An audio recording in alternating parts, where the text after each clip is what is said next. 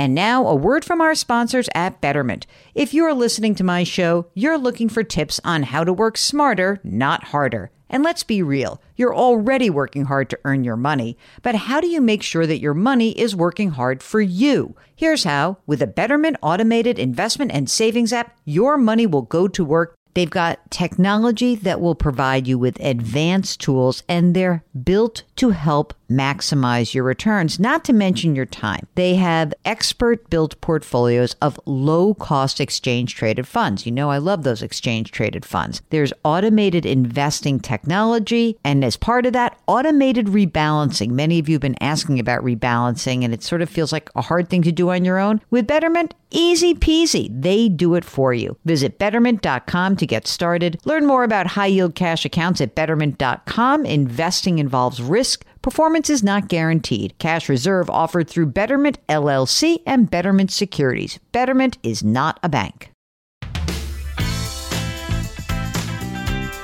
Welcome to the Jill on Money podcast. It is Saturday, October 3rd, and nothing really happened yesterday, so let's just get into it. Just kidding. Gosh. What a day. All right. I thought I was going to be telling you all about the jobs report, which I will do in a moment. But obviously, the idea that the president and the first lady tested positive for COVID-19 led all the news. I mean, markets were sort of swooning overnight, opened okay, but I don't know. I don't see this necessarily being the big market-making event, especially because Pence tested negative. But things could change. Who knows? And maybe it's just about uncertainty. Maybe there is a sense that, you know, when it comes to the end of the day, with the S&P up 4.6% through Thursday's close, the NASDAQ up 26%, that investors hear news like this and they say, you know what? I'm going to sell. You listening, you're not going to sell, because you know that you're a long-term investor. And you can look back and you can say, in March, I was going to sell and I didn't. And I've been rewarded for hanging in there and sticking to my game plan. So keep doing that. Separately, jobs report comes in. Fewer number of jobs created than we had expected, 661,000. The unemployment rate dropped down to 7.9%. That's the good news. The bad news is, listen, job gains are tapering lower. It's just the fact. We still have 10.7 million Americans who are not working. That's not good.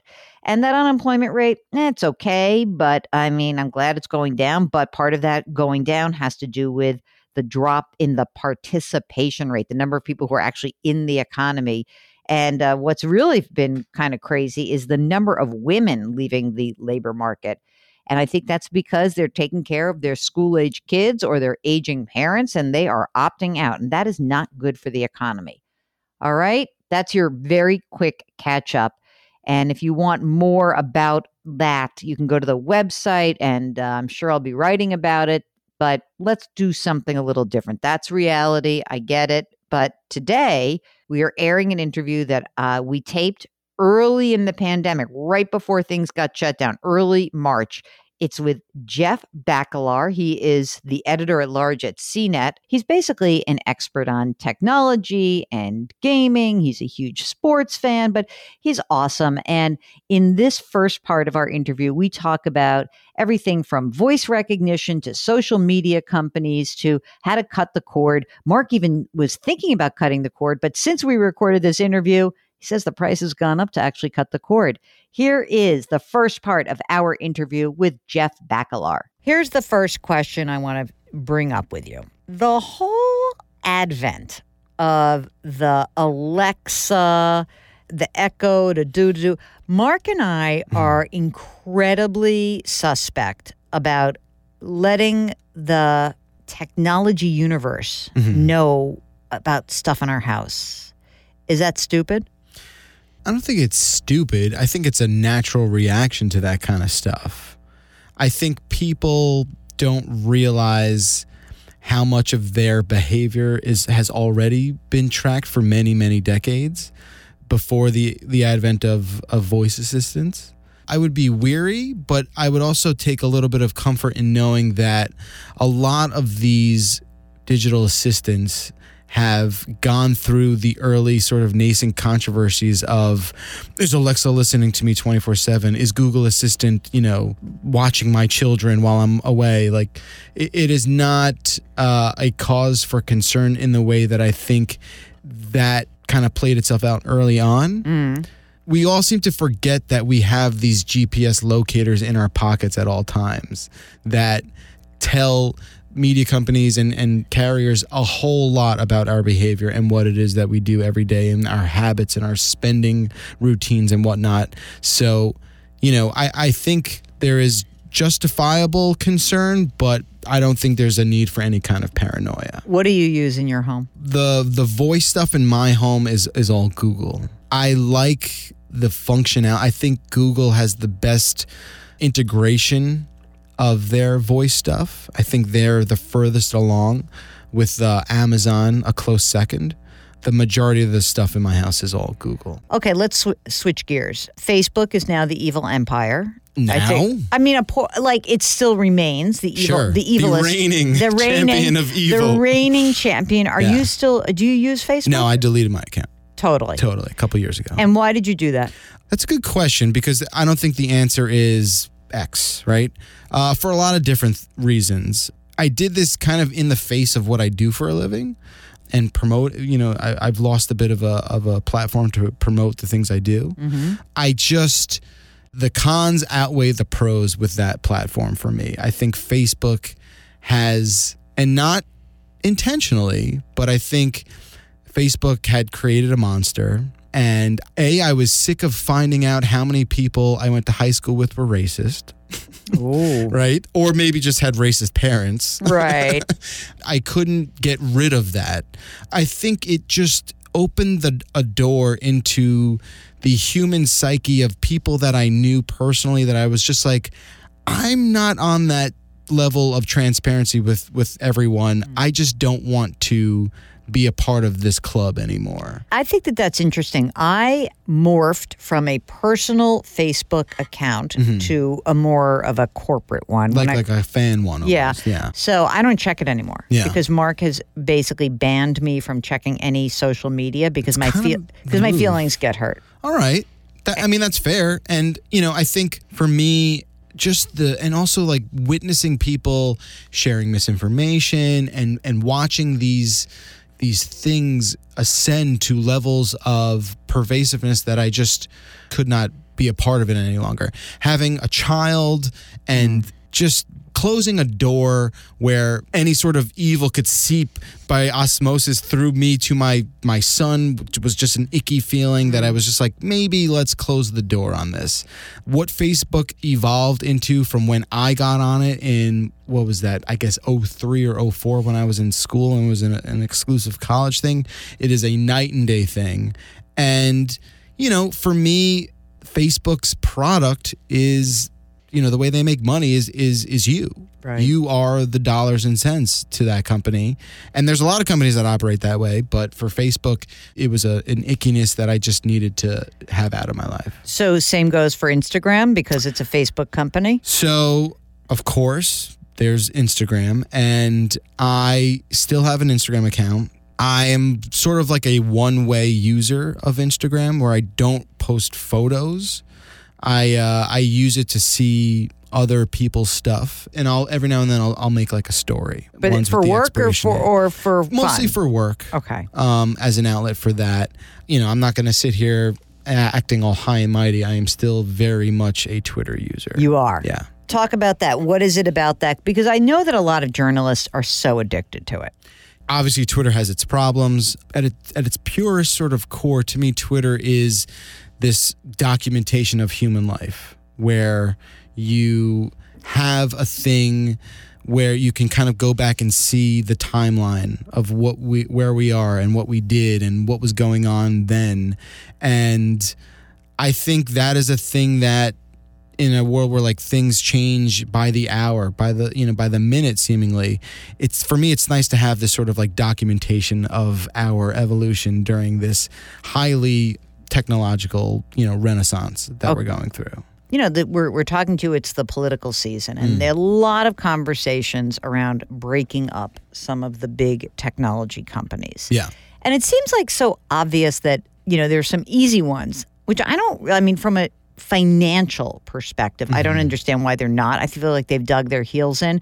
But for example, why not spin off YouTube into its own, make it an IPO, make it its own company? It's going to be more profitable. You'll probably get more money out of it in the long term.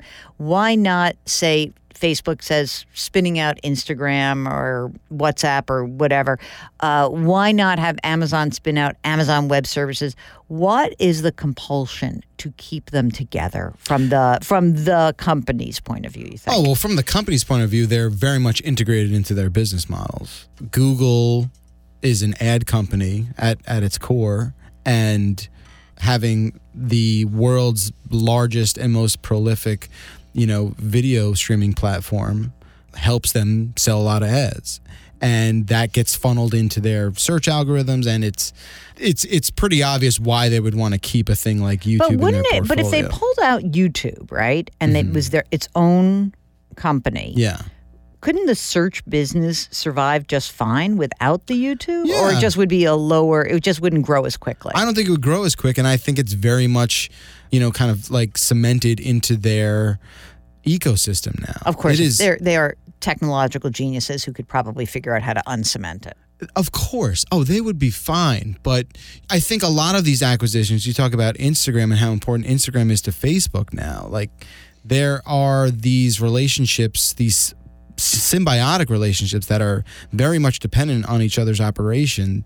I'm not against breaking all of these tech companies up. I obviously understand why these companies would want to keep things the way they are. I feel like the telecoms, the whole morphing from phone, cable, internet, it's really the funny thing is that everyone thought, we got the pipes. Right. You're going to pay for the pipe. Of course. And that's the deal. They have the pipes for now. Yeah. Soon we're not going to have pipes. Tell me about that. What's the next thing? I made myself nuts by finally putting Fios came into our building. We finally got it. Right. It's fine. It's certainly better than my crappy old cable. Yes, it is good. That said, what's with the whole 5G nonsense, and what do I have to know about that? 5G has so much hype behind it. Going by what current wireless technologies has afforded us and what it hasn't afforded us, and how, in my opinion, we live in a very congested, high-volume area. I am not impressed with 4G, really, at all. The promise of 5G is almost unbelievable on a level that really, for me, it's going to be seeing is believing. The promise of 5G is that 5G will basically eliminate any need for wires anymore. Oh my for God. anything. Wouldn't that be fabulous? It would be. But you don't buy it yet. It's not that I don't buy it. It's just that I go by what I know currently. And right now, I know when I'm on New Jersey Transit leaving the tunnel, I'm not going to have service for 18 minutes. And that's crazy to me. Now, 4G is a much more versatile frequency. 5G, as powerful as the promise is, has a much lower radius, much smaller range, lower range. So if you think there's a lot of cell phone towers now, just wait till these things start showing up on stop signs, things like that, because the range is so much smaller for 5G that the rollout of bays and repeaters or whatever you call these things, they are going to just become a part of the scenery. All right, let's get to my cutting the cord question then. Because this kind of leads into it. Right. Because don't forget, the promise is that eventually 5G will take over your home internet. Right. So you'll just have this sort of 5G, receiver antenna thing in your house. And then from that, it'll go to your router, and that router will change it into Wi-Fi. Okay. Is the idea right now. And so the biggest player in 5G is Verizon and AT&T. Sprint and T-Mobile got to merge because they said, we can't compete on 5G without this. Who else is going to be doing 5G? I think those are your big three, and then you'll have, these sort of, maybe the pay-as-you-go, mobile services or the prepaid stuff. They will leech on to the network in the way that they probably kind of do now, where it's they get throttled a little bit.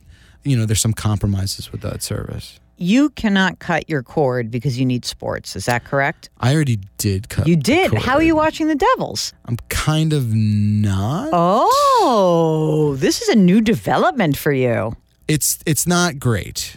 For me, having a cable subscription is our live events, sports and live events. I mean, really, it's just sports, because what other live event do you care about? Right, like, do you need to watch the Oscars? Definitely not. Right, do you need to watch, like, award shows? No.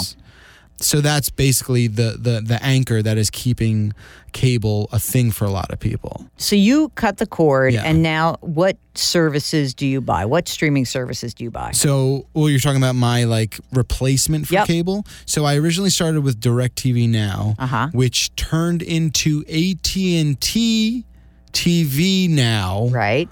Which then fractured only recently into just AT&T TV. Right. You got that? Yep, I got it. I got you. I left them like 6 months ago, and now I have YouTube TV. And that seems to be the best interface, the best user experience. And what does that do for you? Like YouTube TV, you get access to everything. I get most things. What don't you get? I don't get like Comedy Central, which is like an odd omission. And my wife just finished working on the new Aquafina show, which we were upset that we could not watch her show, which was a thing. But they like reran it on Pop, and that was okay because we still got Pop TV. Okay. So that's how we figured that out. What about news networks? Yeah, you get all those. Get all the you news. get all the standard staple stuff. Okay. For now. And what does it cost? $50 a month. YouTube TV is $50 a month. Okay. Most of the streaming TV services now, the sweet spot seems to be $50 a month. The DirecTV Now, when I got in, it was like $30. And by the time I left, it was at $60. And what about on top of that, Netflix? So I do Netflix, I do Hulu. Yes. I do a Hulu Spotify combo. I do Disney Plus. I get for free through my wireless phone carrier. I think that's all I pay for. What and about? Then I have like, you have Amazon Prime, right? I have Amazon Prime. I have HBO. So let's just add this up. So your Netflix is, well, whatever. Netflix and these are all what they would cost. But like for HBO, if you wanted paid TV, what is it? I think it's like 10 or 15 a month. Yeah. I think you could bundle it in with one of the streaming things, and they give it to you for a little cheaper. All right. So basically, forgetting about the streaming stuff, because that's always going to be extra anyway. Yeah. So and I pay $50 for internet. Oh. Yeah. All right. I feel like I'm being audited. No, I'm just looking at the numbers because you know what? I have to tell you, like, my Fios is cheaper than this. All in. I lied. Here's my Fios bill. Here's my account. You'll be happy to know it's $221 a month. I got you beat. I got you beat by like $100. But again, you and I have talked about this so many times in other places. That honeymoon period is rapidly closing. The sand is running out of that hourglass. Because if you think that the entire country is somehow going to figure out a way to just not pay what they were paying 5 years ago, it's just not going to happen. Well, thanks for listening. If you've got a financial, an economic, a personal finance question, you want to weigh in on anything that Jeff and I talked about, just send an email, askjill@jillonmoney.com. And don't forget, when you go onto the website, jillonmoney.com, you can sign up for our free weekly newsletter, and you can subscribe to this podcast wherever you get your favorite podcasts, like however you're listening right now. Don't forget to wash your hands, wear your masks, maintain that physical distancing, and try to lift somebody up today. We'll talk to you tomorrow.